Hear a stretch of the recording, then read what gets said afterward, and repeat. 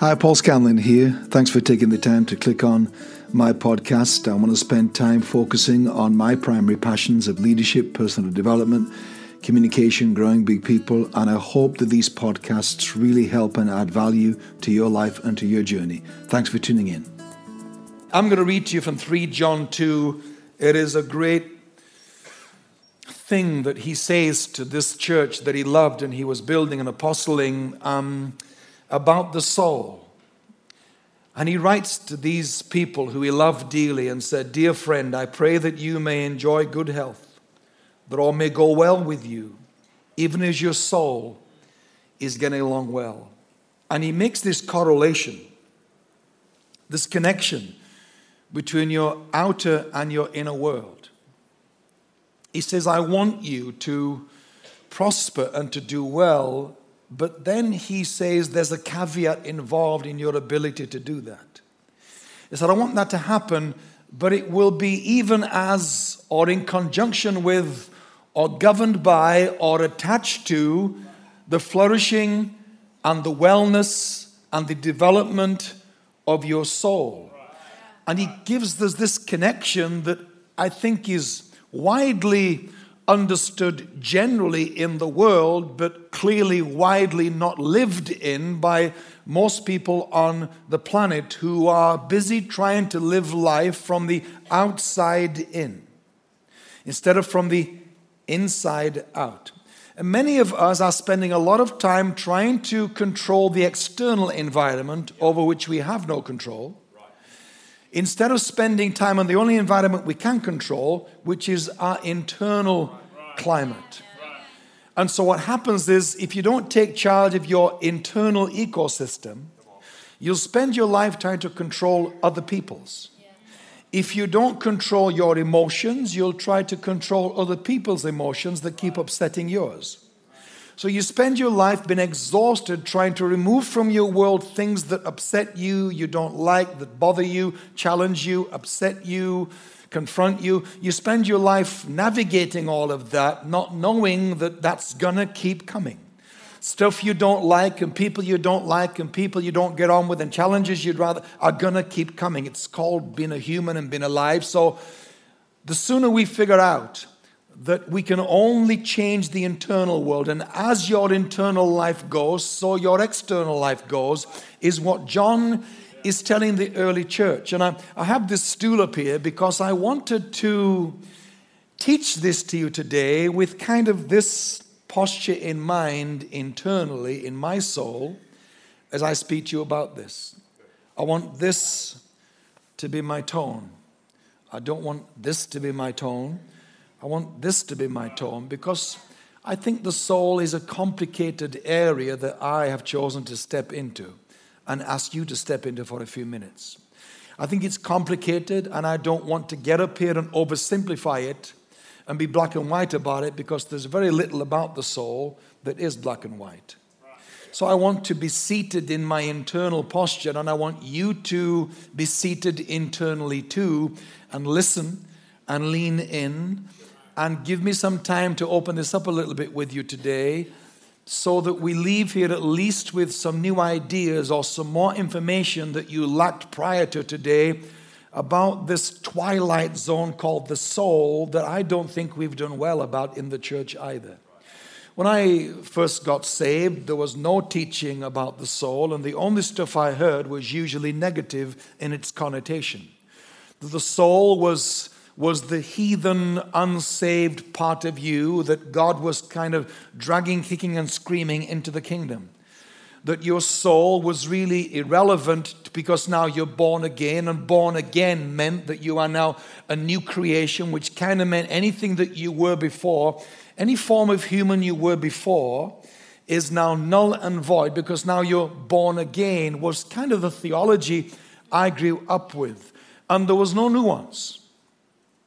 It was either or. It was this or that. It was you were this and now you are becoming this. And there was no nuance. I'm teaching nuance around the world at the moment because the world has never been more divided than it is now, especially America, or I have a home and spend a lot of time. It's black or it's white. It's Democrat or Republican. It's rich or poor. It's gay or it's straight. It's in or out. It's Christian or non-Christian. There's no nuance. And when there's no nuance, we're bound to be divided, because the only way you can be part of something is if you join my opinion about it.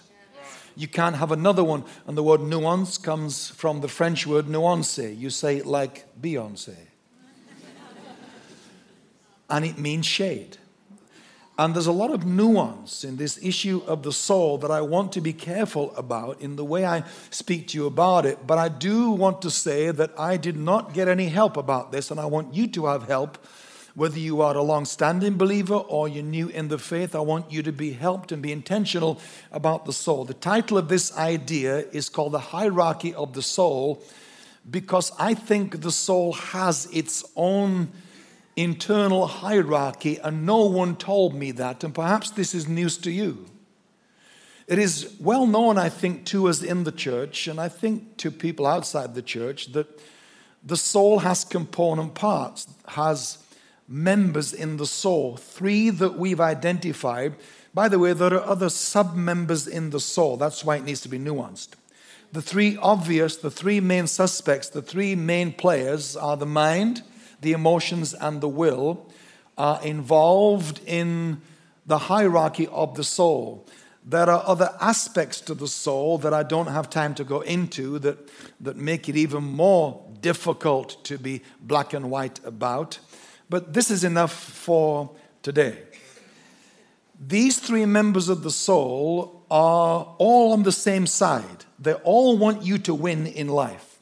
Your soul wants to serve your spirit, and your soul wants to serve your body, and your body wants to serve your soul, and your spirit wants to serve your body. All of the 3 parts of you as a human, spirit, soul, and body, all want you to win.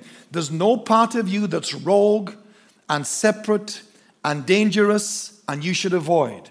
This is poor humanity, let alone poor Christianity, when we try to live with an overdeveloped spirit with an impoverished soul. So what happens is, in the church world, we've kind of concreted over the soul, pretending it doesn't really count in the scheme of things. And if I get more and more spiritual and get more and more, scriptural, and move more in the spirit and understand more the spirit and read more and pray more and shabba-dabba-do more, if we do more of that, then I'm just going to turn out to be a great person. Well, I've been pastoring for 3 decades, and I can tell you that all of that does not make a great person. It might make a great Christian inside the bubble on Sunday morning, but it doesn't make a good human. And I stopped speaking to Christians years ago and started speaking to humans, because I felt that we were responsible for creating people that were good Christians, but not very good humans. It's possible to be brilliant in here and be not so good on Monday morning. But we don't see that version of you. You drop that off at the door on the way in. And we get this version of you, which we like. And you know what we like, so you bring that version to church. But the people that live with you, do life with you, if we give them a microphone, they might say, well, she's lovely, and she's just rude, or really unfriendly, or really narrow-minded and judgmental. I only told her something about my life, and I got pontificated over. Because our theology is this: whosoever will may come as you are is trendy now around the world on church branding. Come as you are. But if you do come as you are, if looks could kill, you might not come back.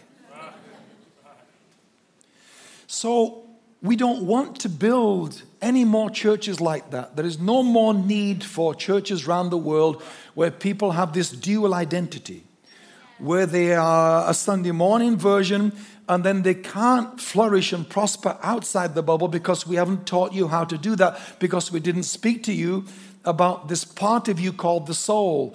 And the soul has a hierarchy, and in the hierarchy of the soul, the mind is king. If you could remember that alone today, it will help you this week. Your mind is the king of the hierarchy of the soul. Your mind should be in charge. Now, for most human beings, the mind is not in charge. The emotions are in charge.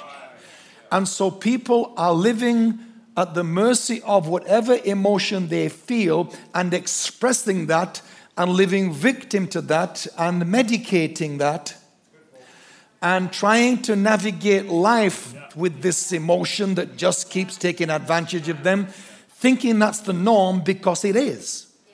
Most human beings are living with the emotions in charge of the soul, so the hierarchy is out of whack. If your soul was a ship, then your mind would be the captain.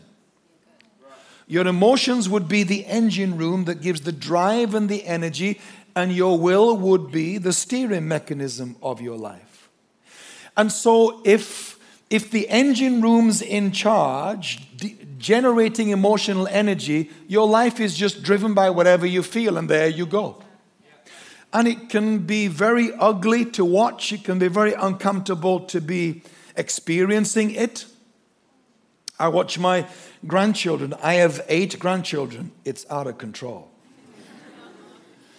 And I watch their little personalities developing, and I watch how they just vent and let whatever comes into their little souls out. And I say to their mums, my 4 daughters, if I were you, I'd keep an eye on that. Don't concrete over it, because 2 of my grandkids are weird. It's the best word to describe them. Weird. But I think their weirdness is possibly their superpower. So we don't want to concrete over the weird, but it's going to have to be managed, because if the weird manifests as an emotional outburst or an out-of-control emotional train that they're on, I think our gift to them as they grow is that we mentor and coach them that you have other options, that your soul can be trained. The soul part of you can be taken to school every day and can be schooled and trained to work for you, not against you, to support what your spirit wants to do, to get behind and hand you the right energies that you need to do what God's calling you to do, that your soul hands you the energy to be a good human. It hands you the energy to be a good spouse, to be a good parent, to be a good friend, to be a good employee or employer, that your soul hands you the energy to be loyal and to be faithful and to show up on time and to be authentic. And your soul hands you this. But if you just think that happens because you're born again and love God and angels river dance on your duvet, then I need you to wake up. I need you to develop some self-awareness. We don't talk about that enough in church. Because again, I grew up with this idea that self is crucified. I no longer live, but Christ lives in me, which gave the idea again that anything that had self in it, any sentence that had self in it, anything that started with you or is about you automatically has to be fixed and has to be brought in to be more Christ-like.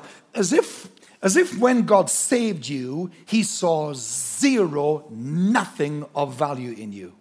That's what I was taught. It's still widespread. That theology, by the way, is still widespread in even what we would call progressive churches. It is often implicit rather than explicit in the way it's said that there's nothing of value in you at all until you get born again. That's not true. There are many people around the world who are making a bigger difference than Christians are. There are many people in the world who are better humans than Christians are. There are many people with far more grace and far more love and far more tolerance and far more faith than Christians have. So don't tell me that God doesn't find that useful. Don't tell me that God can't use non-born again people to improve the planet, because he's doing it all the time and he doesn't care what we think about it. And so what I don't want is we to feel that somehow we have an inside fast track because we're born again. And it gives us some kind of arrogance and false reading so that we do life with a faulty dashboard. And the dashboard tells us what we want to hear because we're born again, we're the good guys and our soul's automatically healthy. It's not, or John wouldn't have said, I want you to prosper. I've got to tell you though, it's going to be as your soul prospers.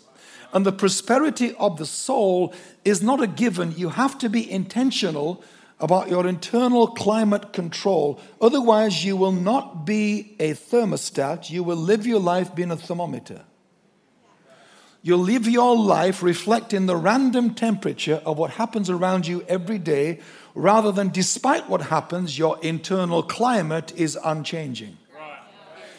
It's much easier and yet much more complicated and intentional to take charge of that than to hope nothing sends your mercury soaring tomorrow morning at work or wherever your world is this week. So in the hierarchy of the soul, the mind is king.